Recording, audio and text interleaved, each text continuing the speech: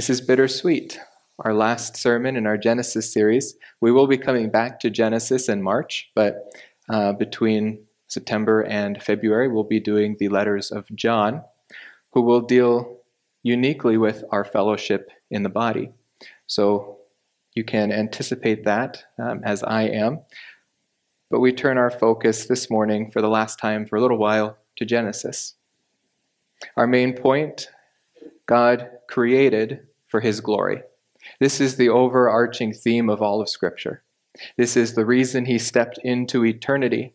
This is the reason why we are here. This is the reason why Jesus came and died. It is all working together for God's glory. He established the throne of creation for a man to rule as his administrator over creation. This purpose was temporarily thwarted by man's disobedience. But God cannot fail to bring about his will. His will come to pass, and this kingdom will come through one line by God's power. And we will see this morning that it truly is by God's power and by his power alone. No efforts of mankind could have brought the Jewish race into existence. We'll see that from the very beginning, in and of itself, they were defective. God had to restore them in order for them to possibly produce children. And so God creates the Jewish race, and through him, or through the Jewish race, he brings about the Messiah, and the Messiah, the God-man, will rule over the kingdom of this earth which God created in Genesis chapter 1. Genesis 11, starting in verse 27, actually is part of the rest of Genesis. After primeval history, this is part of the patriarchal history. The chapter breaks after verse 32, but it could very well have broken after verse 26. This begins a new Toledot, and we've seen that word a few times. We'll look at it again. But we're using this as kind of a preface for what we are going to study when we come back to Genesis. The rest of Genesis is about how God carved out a special people for his purposes. After the nations, or after the whole world, rather, rebelled against God and he divided them into nations, God pulled out a special and unique nation which he would protect, which he would give promises and through whom he would fulfill his purpose for history. And so we look at these 6 or 7 verses in 3 divisions: the genealogy, present in Terah's line, the geography which they occupy, and then finally God's glory in bringing about these people.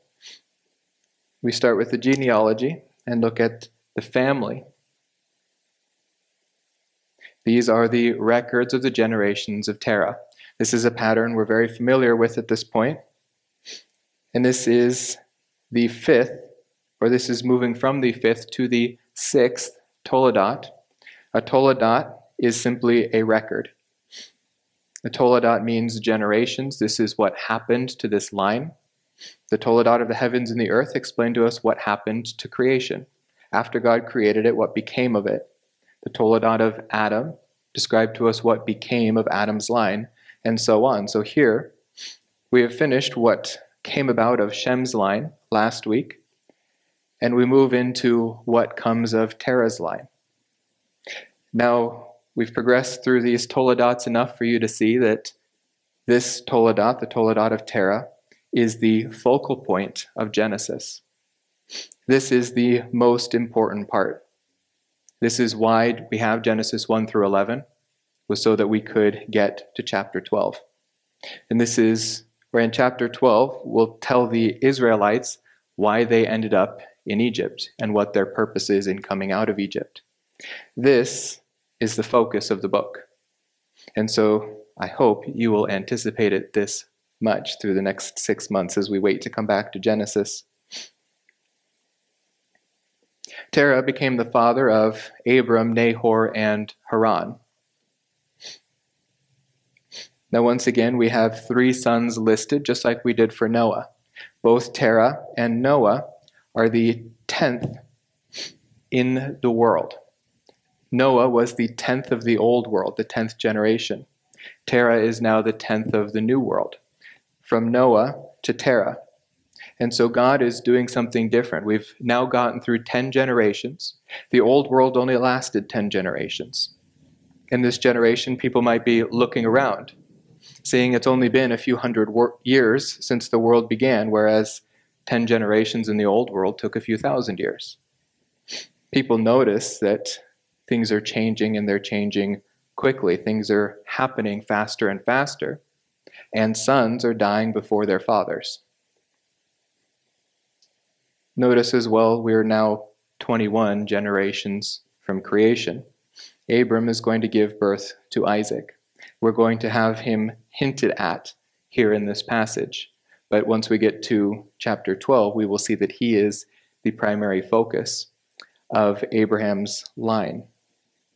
Abraham, Isaac, and Jacob are going to form the foundation of the Jewish race, through whom we will get the Messiah, through whom the kingdom will come, where God's purposes will finally be restored to this earth.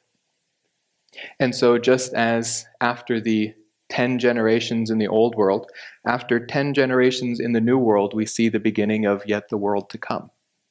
The world to come in which Abraham, Isaac, and Jacob will be in the kingdom, and people will come from east and west to recline at the table with them. Abram, now the 11th of the new world, is actually the beginning of the world that is still promised in the future. And so these three sons we see are very important.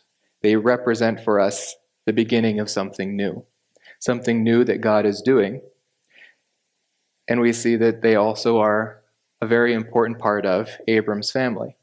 Abram's children will get their spouses from the daughters or the granddaughters of his brothers. They are keeping it in the family, in other words. God is really carving out a special people. He's not mixing them with the other nations. He is procuring a people for his purposes. Now, Abram's older brother, Haran, he's probably about 60 years older than Abram. He became the father of Lot.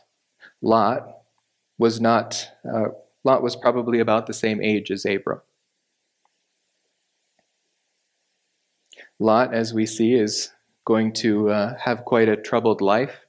Though Hebrews will tell us that he was justified by faith, he lives a very different kind of life from Abram.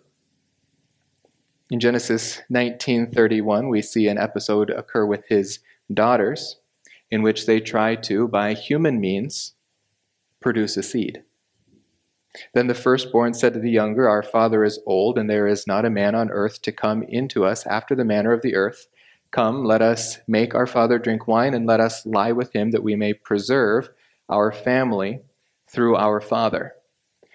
This is actually going to be a major theme in chapters 12 through 25. Preserving the family line. It seems impossible at times. And Abram also stumbles in trying to do this by himself, but we see here a disaster occur because Lot's daughters try to do this by themselves. We might ask why this is happening. In fact, last week, if you remember, I gave a brief defense of why Abram was not the one born when Terah was 70, but Haran was born. Most of the arguments against that is, why would Abram be worried about producing a child at 100 years old if his dad was 130 when he had him? That's because Abram is able to observe the world around him. And so are Lot's daughters. They're able to observe the world around them, but they're not able to observe the whole world. They're not able to see beyond their perspective here. And so they look at their city, Sodom and Gomorrah, being destroyed, and they say, now we have no one, and our father has no one, he has no sons. We have to save the family line. And so they do what is an abomination to the Lord. They produce a child for their father. From them come the Moabites and the Ammonites. Moab, his name, comes from the father. Mo, from, and Ab, father. The Ammonites, in Hebrew, the name is actually Ben Ami. Ben, son of Am people, I, my, the son of my people. They are very proud of what they did, proud of the fact that they produced a seed that would secure their family line. We see these lines end up becoming perennial enemies of Israel.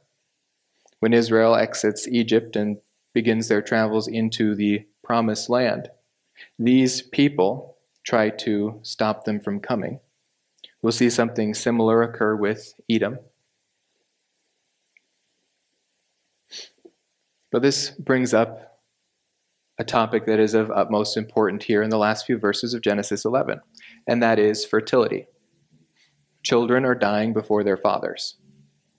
Abram, though his father had him at 130, doesn't believe at 100 that he is going to be able to have children. They're experiencing an exponential decay curve in ages. They can see the pattern is rapidly progressing. But what they can't see is the leveling off.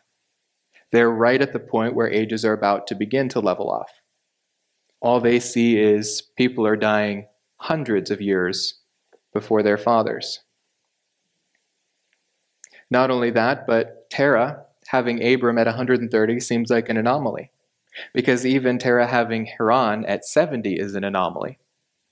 After the flood, Arpachshad, Shelah, Eber, etc., they're all having children in their 30s.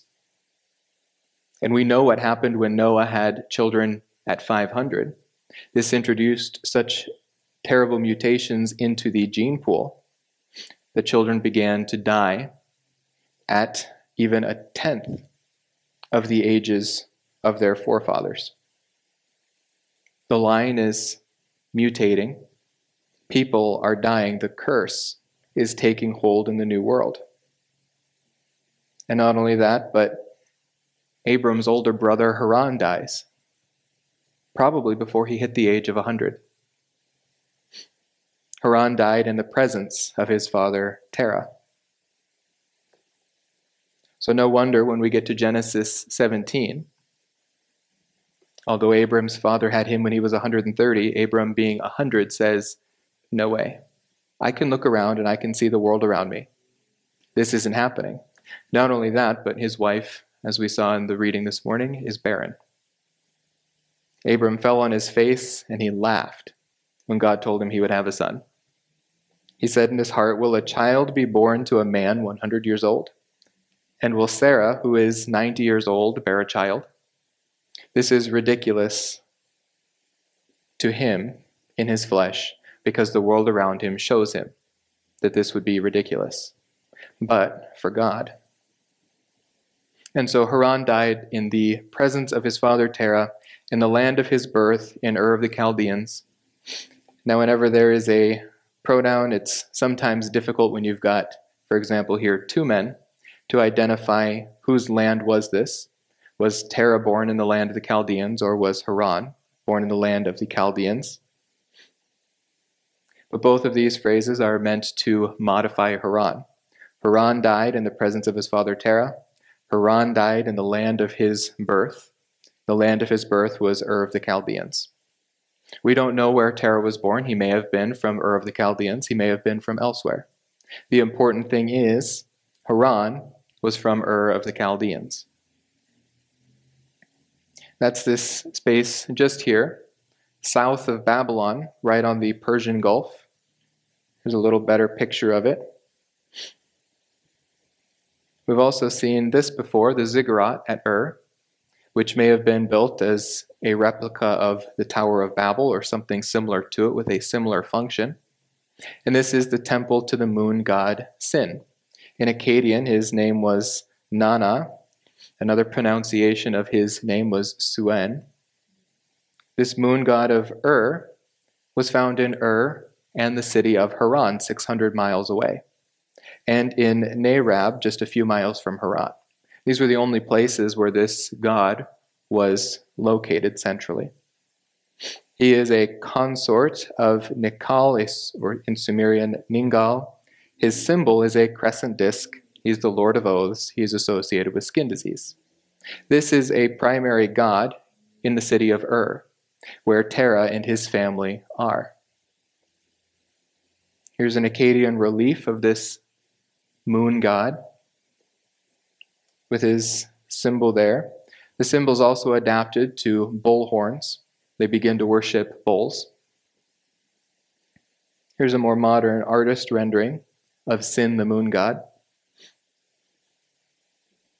He's also the father of Ishtar, which becomes another god that is worshipped in the land of Canaan when the Jews enter into Canaan. She's the goddess of love and war, the patron of Uruk, Nineveh, and Erbil. In Uruk, traditions of her father as Anu, in others, Sin, the moon god. Sister of Eresh Kigal, her name is a generic term of goddess. Her symbols are the morning star, and the evening star, and the reset. Remember how we got here. We got here from Babel, the mother of harlots, as we find out in Revelation 17, who spread false religion throughout the whole world because false religion was centralized there when all of humanity was centralized. And as they spread out, they took these false gods with them. They began to worship them in different lands, and they developed many of the religions that we see today.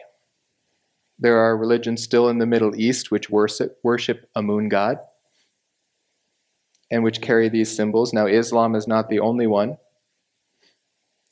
This is the Hindu god Krishna, again associated with the bull. And you can see on his forehead the crescent moon with the morning star. These are just symbols that carry through ancient traditions. This is the harlotry of Babylon.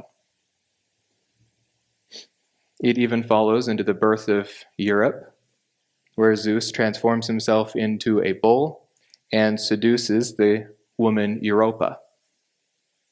This all stems from Babel. And the Jews are no stranger to this either. The Jews themselves encounter this sort of idolatry in the land that they are going to and in the lands that they have come from, in Egypt. They are getting back to their sinful roots, and God has tried to pull them out. Remember, He is pulling them out from the nations, and they are supposed to separate themselves. In Joshua 24, when they are about to go into the land, they're reminded that they are supposed to separate from the people. This will be the purpose of the law, to separate them, so that God can have them for His purposes.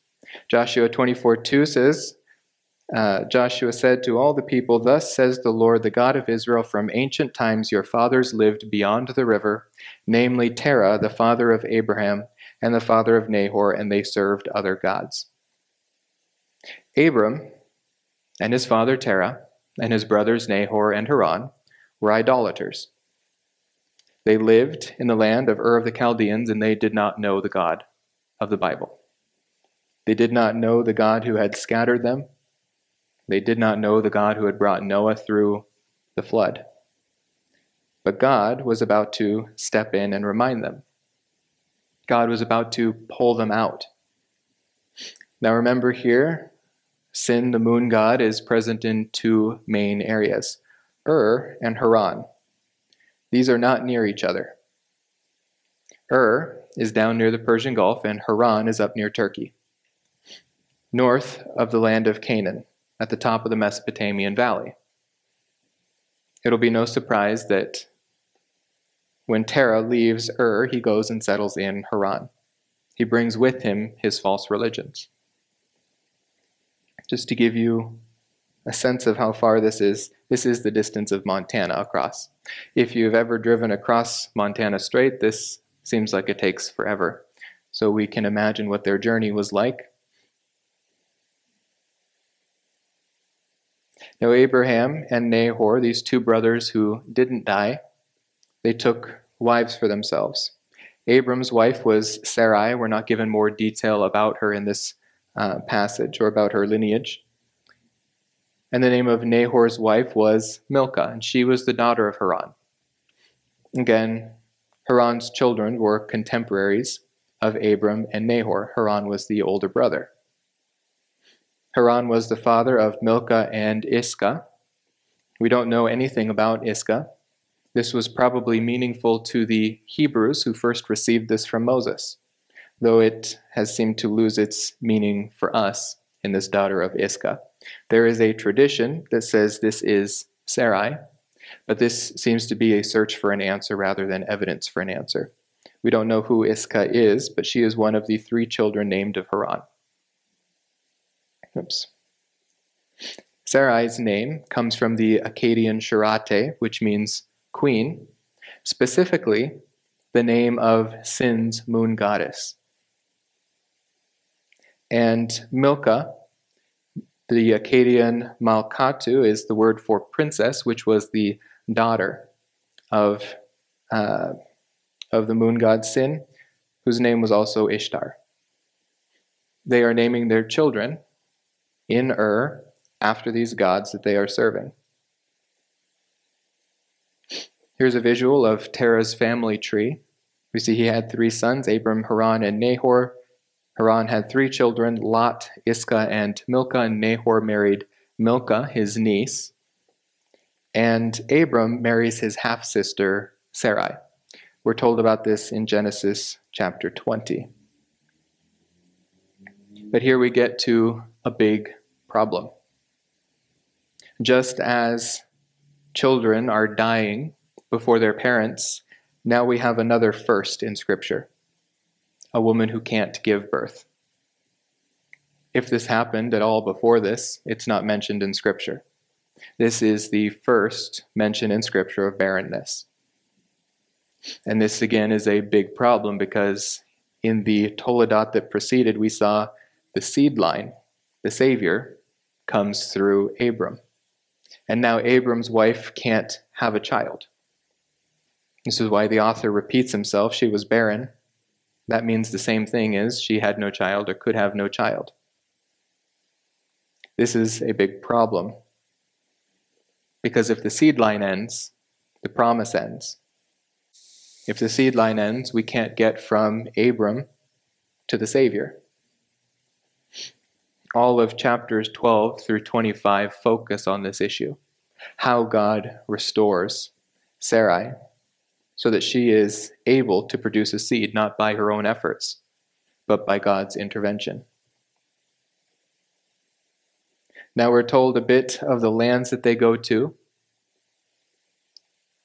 Terah took Abram his son, and Lot the son of Haran his grandson, and Sarai his daughter, and Lot his son Abram's wife, and they went out together from Ur of the Chaldeans in order to enter the land of Canaan, and they went as far as Haran, and they settled there. Now there's one issue to clear up here. Haran, the son of Terah, is not the same as Haran, the city in which they lived. It is not likely that the one was named for the other in whichever order, because these are different words. The English doesn't pick that up as well. I'll zoom in a bit here. You can see one has a he and one has a het. These letters are distinctive, and they mean different things. Haran, the son of Terah, means mountain man. And Haran, the city, means a dry place. Phonemes matter a lot. Just because they look the same doesn't mean they are the same. No one would confuse Austria with Australia. These are different. Iran and Iraq. Maybe these look similar, but they're not. Monaco and Morocco, Niger, Nigeria. Slovakia, Slovenia, Switzerland, and Swaziland. Just because they look the same doesn't mean one is named after the other. Just because one is a place and one is a name doesn't mean one was named after the other. The name Maryland and the state of Maryland have no correlation. Edmund, the name, and Edmunds perhaps has a correlation, but if you name your child Edmund, doesn't mean it was named after the city. My first name is Everett. I was not named after the city. Heidi and Haiti, Everett and Everest. Monaco and Monica Javan and Japan. Just because they look the same doesn't mean they are the same. Haran probably never set foot in the location Haran. He was born in Ur of the Chaldeans, and he died in Ur of the Chaldeans before they ever went to Haran. The problem is, going to Haran was an act of defiance in two ways. One, they didn't go as far as they were supposed to go. And two, the wrong person took the head of the travels, and that person wasn't supposed to go at all. Here it says that Terah took 3 people, Abram his son, Lot his grandson, and Sarai his daughter-in-law. Sarai we see is his daughter-in-law and his own daughter. Genesis 20:12. Sarah actually is my sister, the daughter of my father Terah, but not the daughter of my mother, and she became my wife. She is Abram's half-sister. Nahor does not, or is not listed as having gone with them, but we see his children there later. Genesis 29. Jacob says to them, "My brothers, where are you from?" And they said, "We are from Haran." He said to them, "Do you know Laban, the son of Nahor?" And they said, "We know him." He said to them, "Is it well with him?" And they said, "It is well, and here is Rachel, his daughter, coming with the sheep." So Nahor's children also end up in Haran, even though they don't, or they apparently do not go with Terah from Ur to Haran. They migrate later. Even in 11:31, we see that their purpose, their intended direction, was different than where they ended up settling. They left Ur of the Chaldeans in order to enter the land of Canaan. We're not told in Genesis why they did this, probably because the climax is coming in God's words in chapter 12. But in Acts, when Stephen, under the inspiration of the Holy Spirit, recounts this divine history, he says something very interesting that helps us fill in the gaps and fill in our understanding. He said, "The God of glory appeared to our father Abraham," not to Terah, "when he was in Mesopotamia, before he lived in Haran. And he said to him, 'Leave your country and your relatives and come into the land that I will show you.'" This seems like a probable promise from God. Everyone is dispersing from Babel. This dispersion probably was not over by the time of Abram. God says, "Come here, I've got a special place for you."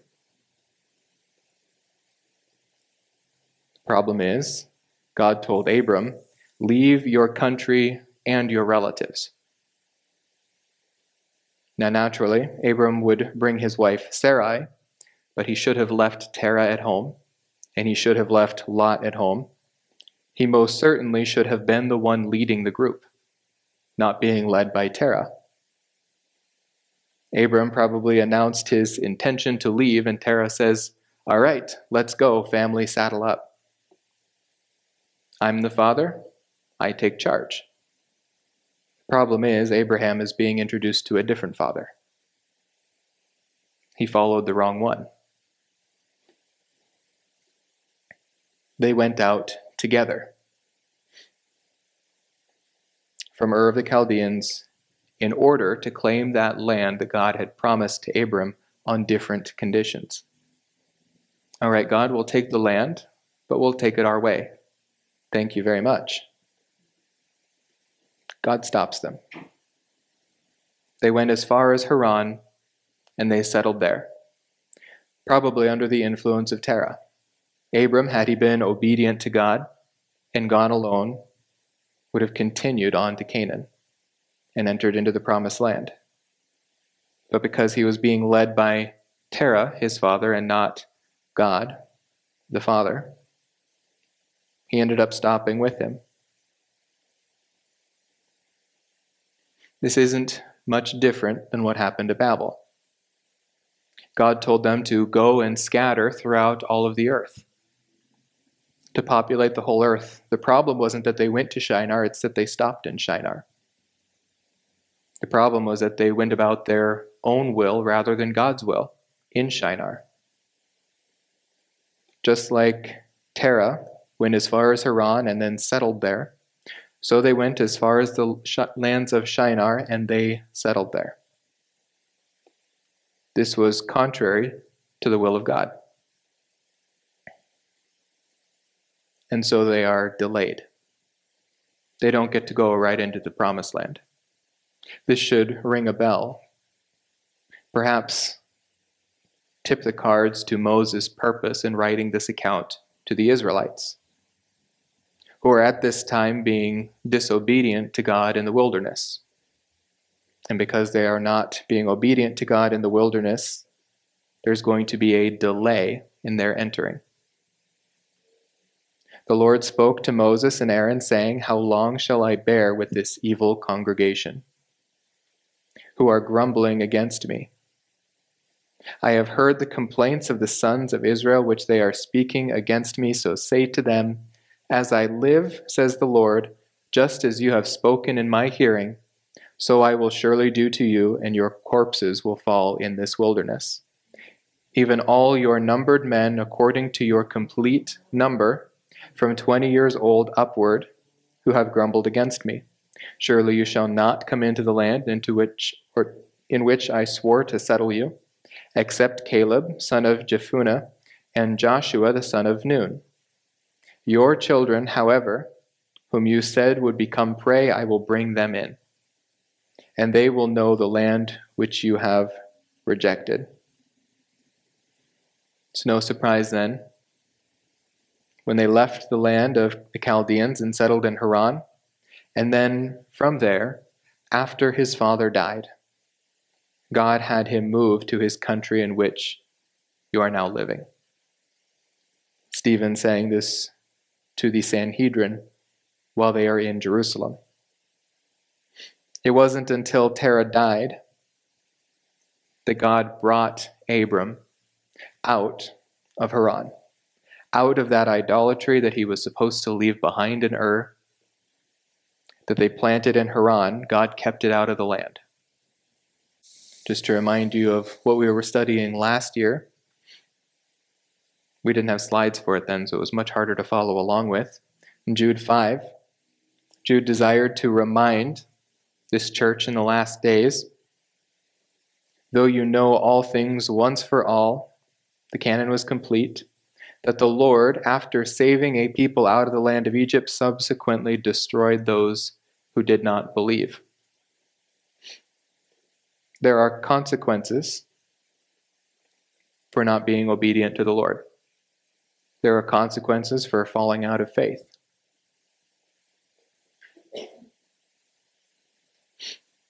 They didn't get to enter the land which they were promised.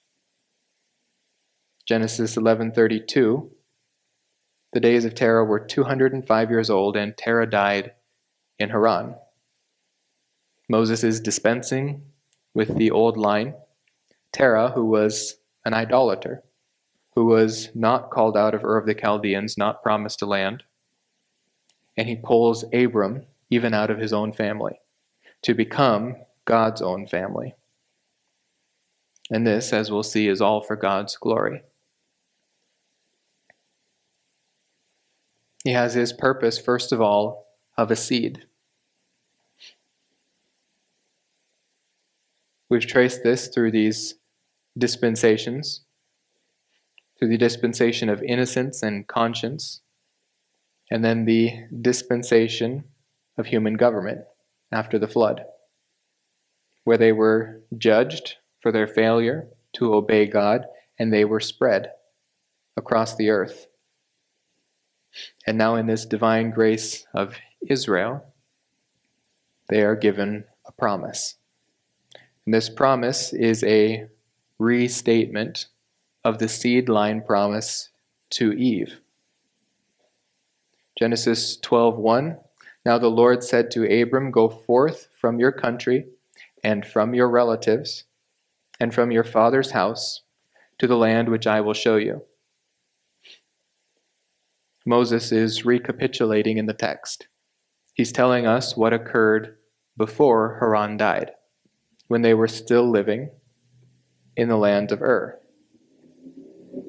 God's promise, I will make you a great nation. I will bless you. I will make your name great, and so you shall be a blessing. We see a parallel between the purpose of the builders of Babel. They wanted to make their name great. God was going to make his name great by elevating a different name. Not the biggest and the best of the nations, but the smallest. Not even one of the 70 that broke out of Babel, but 10 generations from Babel. I will bless those who bless you, and the one who curses you I will curse, and in you all the families of the earth will be blessed. God cursed all the families of the earth in Babel. That was a curse. It was a blessing, but it was a curse. He spread them out so that they would not consume themselves in sin, in the same way as the whole population was consumed in sin before the flood. And this is so he could carve out Israel to bless them and then bless the whole world in them. This is part of God's creation purpose. Genesis 1:28, God blessed mankind. He blessed Adam. He blessed Eve, through whom the race would come. His goal, his purpose, is to bless mankind, whom he has placed over creation. And that blessing should result in rest with God. This was interrupted by sin, by disobedience. Obedience brings communion, fellowship with God. When you obey his word, you demonstrate that you love him. When you are obedient, you are in fellowship with him. When you are disobedient, you need restoration. And that restoration must come through another, because you are the one needing restoration. One who needs restoration can't restore himself, so for us, today in the church age, we look to Jesus. His blood has been shed on our behalf, and so if we are out of fellowship through disobedience, we turn to that one, the one and only who can restore us to fellowship. Abram is going to have to turn to God for restoration. See that God gave him no inheritance in the land that he brought him, not even a foot of ground. You see, this was apparently the easy promise for God to fulfill. Everyone is dispersing throughout the whole world. There's plenty of land for the taking. God promised to bring him into another land, and yet Abram never sees any of that land for himself. All he receives is one burial plot that he pays through the nose for to bury Sarai in. This wasn't part of his inheritance. He had to purchase this himself. God promised that he would give him the land. Yet the one promise that God does fulfill to Abram in his lifetime is the one that seemed most impossible. Because Abram was 100 and had no child, and Sarai was 90 and had no child. And yet the one thing Abram does see is that one promise, that one gift that he laughed at. Yet even when he had no child, he promised that he would give it to him as a possession, and to his descendants after him. You see, we often quote Genesis 15:6, that Abram believed in God and it was accounted to him as righteousness. We ignore the content of that faith. The content of that faith was when Abram believed that God would give him a son. Little did he know at that time that the result of that son would be the Messiah. See, the content of faith throughout the ages has changed based on God's promises, based on what he has revealed to that point. But the basis of that faith is always in Jesus, the Messiah. For them, the one who was to come. For us, the one who has come already. and he is the Savior of the world. And he can only come through God's intervention. Man could not produce his own seed to save himself. Man was hopelessly lost. Man was dying, and the signs of it were everywhere. Sarai was barren. She had no child. How do we fix this problem? We don't. God does. Only God can fix this problem. This is the problem of bringing death to life. This is squarely in the camp of God. Romans 4:19 says, without becoming weak in faith, he contemplated his own body, now as good as dead since he was about 100 years old, speaking of Abram. And he also considered the deadness of Sarah's womb. He recognized that there was death. There was death all around him. Generations were dying younger. Sarah in her womb was dead. Death in Scripture always speaks of separation. Separation of the soul from the body, physical death. Separation of the soul from God, spiritual death. Separation from the body's ability to reproduce itself, reproductive death. Sarah's death was already spreading into the next generations. It seemed to be progressing so fast that it didn't even wait until the child was born before the next generation could be seen dead. Humanity was nosediving. God spoke in to that humanity and promised life. Genesis 17, God said to Abram, As for Sarai your wife, you shall not call her name Sarai, but Sarah shall be her name. I will bless her, and indeed I will give you a son by her. Then I will bless her, and she shall be a mother of nations. Kings of peoples will come from her. This is a parallel with the promise given to Eve and to Adam. In the curse on the serpent, which came just before the curse on man, promising death to humanity, God promised that the woman would have a seed, that life would come from her. He then specifies that her reproductive process would be amplified in order to maintain the race.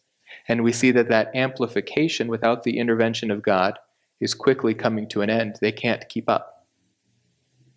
Even though they are having children faster and faster, now they're dealing with the issue of barrenness.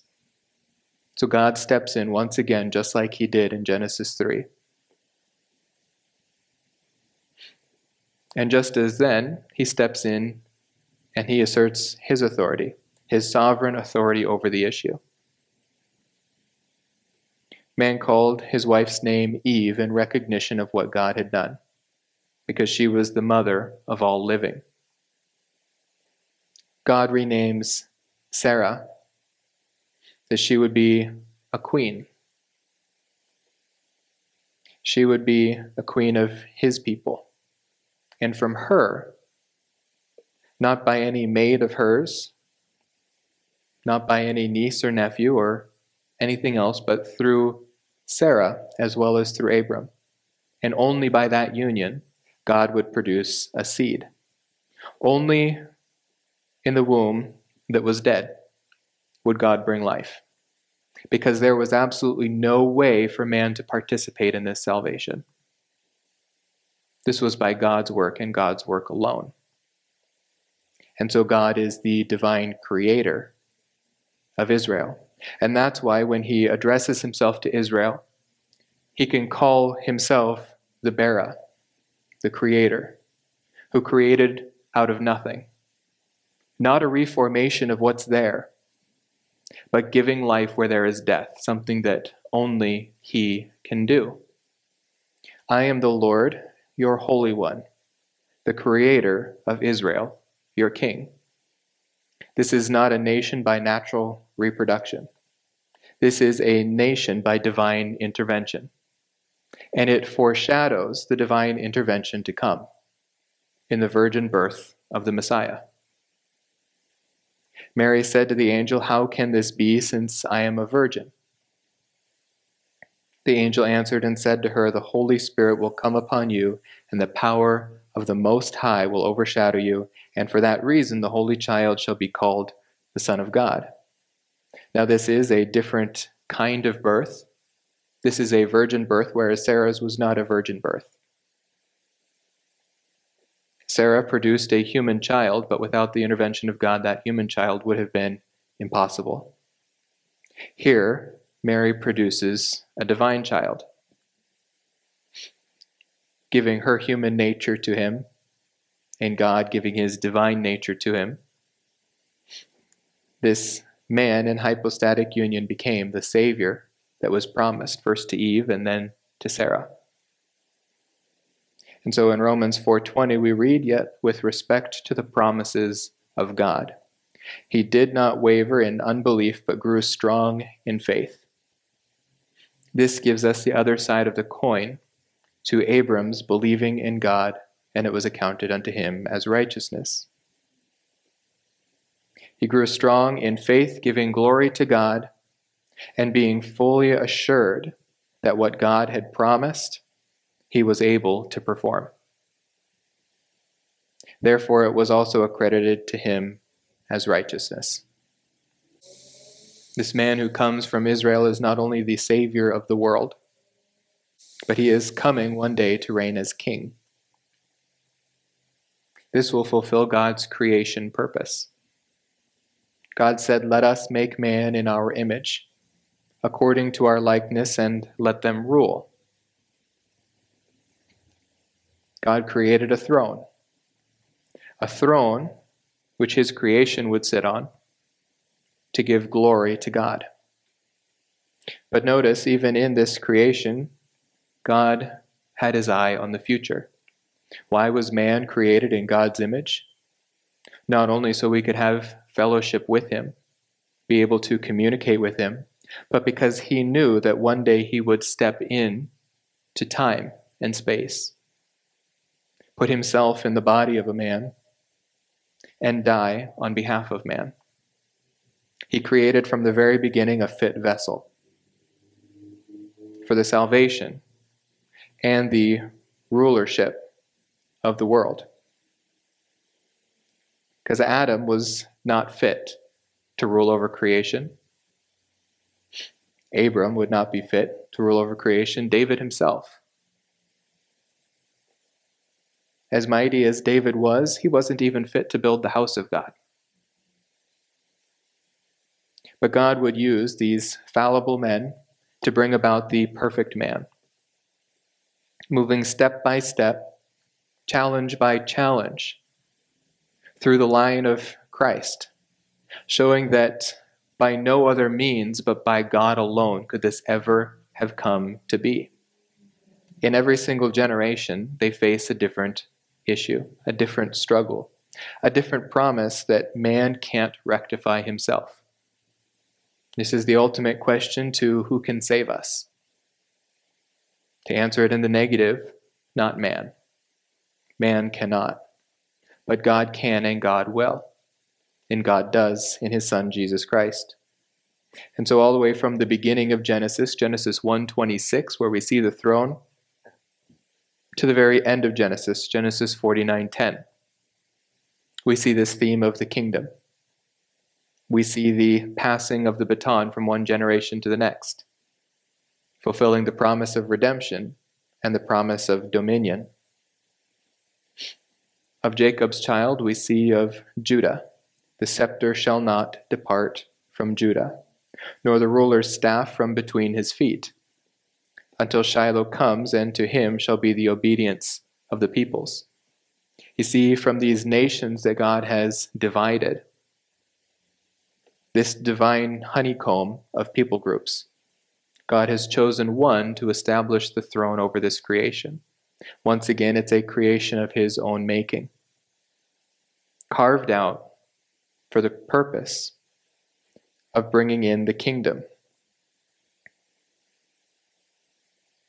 Isaiah 9:6 says, "A child will be born to us." Speaking of natural production, it is going to come through the process of childbirth. and a son will be given to us. The government will rest on his shoulders. His name will be called Wonderful Counselor, Mighty God, a title that cannot be given to man.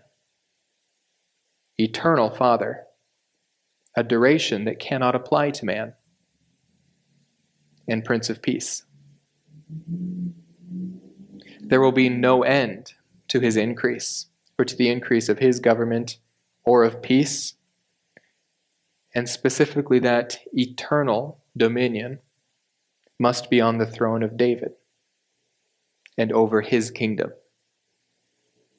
to establish it, to uphold it with justice and righteousness from then on and forevermore.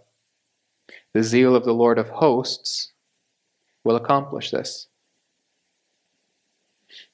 We know from Galatians 3:16, or rather, we have confirmed through Galatians 3:16, that when God made these promises to Abram, he was looking towards his own son, Jesus.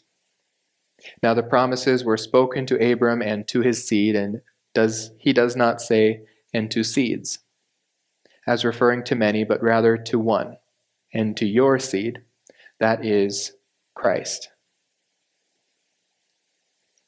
And so when we come to the end of this civilization, we see that it is that one, the one who holds the scepter of Judah, the one who comes from the line of David, that one and that one alone is worthy to take the title deed of this earth and to begin to rule. John began to weep greatly because no one was found worthy to open the book and to look into it. This book is the title deed to the earth. One of the elders said to him, "Stop weeping, and behold, the Lion that is from the tribe of Judah, the root of David, has overcome so as to open the book and its 7 seals." And as those seals are opened, the last one opens trumpets, and then the trumpets open the bowl judgments that bring in the final judgment before Jesus takes the throne over this earth. And in Revelation 11:15, we see as the last trumpet is sounded that Satan's grip on creation is loosed. He has lost control of the earth. He'll have 3.5 years to rain terror on Israel, and once again, Jesus, bringing them through the fire, will carry them safely to the end.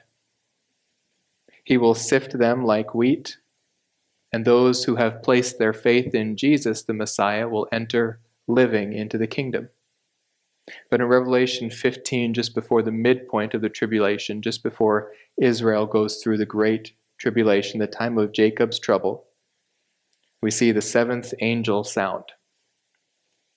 There were loud voices in heaven saying, "The kingdom of the world has become the kingdom of our Lord and of his Christ, and he will reign forever and ever." And that would conclude world history. It begins here in Genesis chapter 12 with God's plan through Israel, and it ends in Revelation with God's plan for Israel. So we see that God has created for his glory. He established the throne of creation for a man to rule as his administrator over creation, and that man is Jesus Christ. This kingdom will come through one line, through Israel, by God's power and not by man's. And he, the seed, will rule the earth. Let's pray. Dear Father, we are thankful for the book of Genesis, this book of beginnings. We're thankful that as we look at the beginning, we can have confidence in the ending that you have also predicted. As we look at these promises that you gave to Abram, the promises that seemed impossible that you fulfilled, we see that the promises that are more simple must be fulfilled in the end. And so we pray, Lord, come quickly. We pray for all these promises to come to pass. We pray that we see you any day now, and that you would come in glory in your kingdom. We pray these things in the name of your Son, Jesus Christ. Amen.